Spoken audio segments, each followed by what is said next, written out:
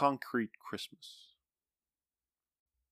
Once painted over with white paint, walls are largely back to their raw concrete faces. It's easy to make out the black spots here and there filling up the nooks and crannies of the wall.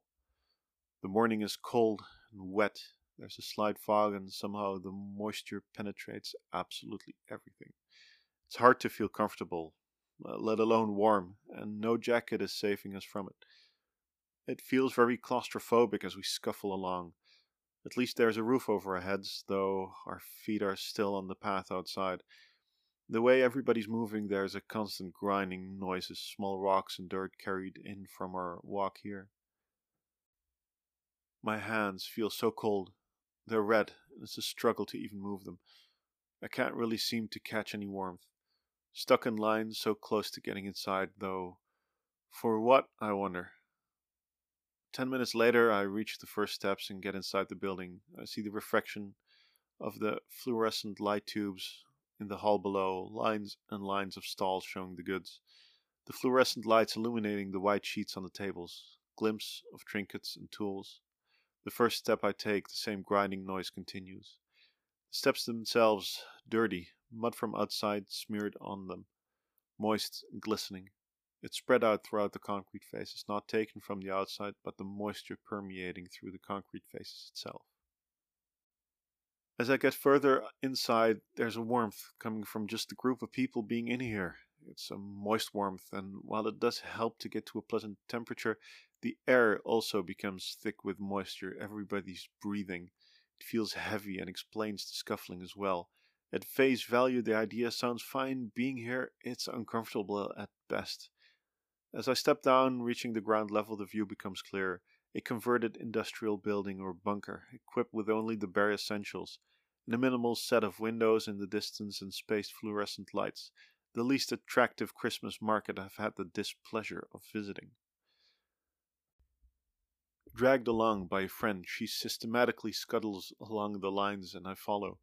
Each trinket, each piece of cutlery or crockery, each mock tool or ornament of the same dubious quality. Single-use reminders of how nostalgia sets us to do things we objectively know are bad ideas. To begin with, the uncomfortably large group of people here, it's busy in a way that's beyond uncomfortable. A thick coat or not, people bumping into you, however slightly, is something we've so actively avoided over the past year and a half. It's bizarre to get back to a place where this is suddenly possible again. As I scuffle along, the chamber seems to amplify the grinding noise. It has a strange effect, and I feel like I'm slipping in a trance. Salesmen agreeing prices and customers only half-heartedly trying to haggle them down. Their voices echo strangely in this curious building. It doesn't take long until I find my own voice participating in the echoing cacophony. Caught in the moment and fed by nostalgia, I buy a set of handmade glass Christmas tree ornaments, a wooden pen, a set of dinner plates, and matching cutlery for Christmas dinner I doubt I'll ever have. Even just the idea of being together with people I love, however few, seems to nourish my soul. The solitude of last Christmas still growing through me, and the prospect of another one drives me to find changes in my life. Though my luck tends to vary, I felt the year might be different. Even in this oversized concrete casket, the Christmas spirit burns strong. It finds warmth with these strangers, and we find each other caught up in the collective nostalgia as we scuttle along this concrete relic. Eventually, we find our way outside the building, and both my friend and I find ourselves with a collection of bags with items that are objectively bad and we could never have bought, if not drunk on the lack of fresh air and oxygen and the trance-inducing murmur of the market. It takes us a few minutes to recover, oxygen flowing back into our brains. It takes some effort to hold on to the overwhelming urge to indulge in an immediate regret, a preemptive buyer's remorse. We move the bags to our backpacks, both out of practical considerations, but at least as much to hide the shame and our evidence of our financial transgressions. Yet the lingering sense of nostalgia remains, and the desire to feel this family connection still feels strong. I can't help but find a wanting for warmth in the upcoming holiday season, to find the connection out there with someone wanting the same. Though in this case my friend must feel similar. Her demeanor is a bitter combination of longing for warmth and the longing to break the loneliness.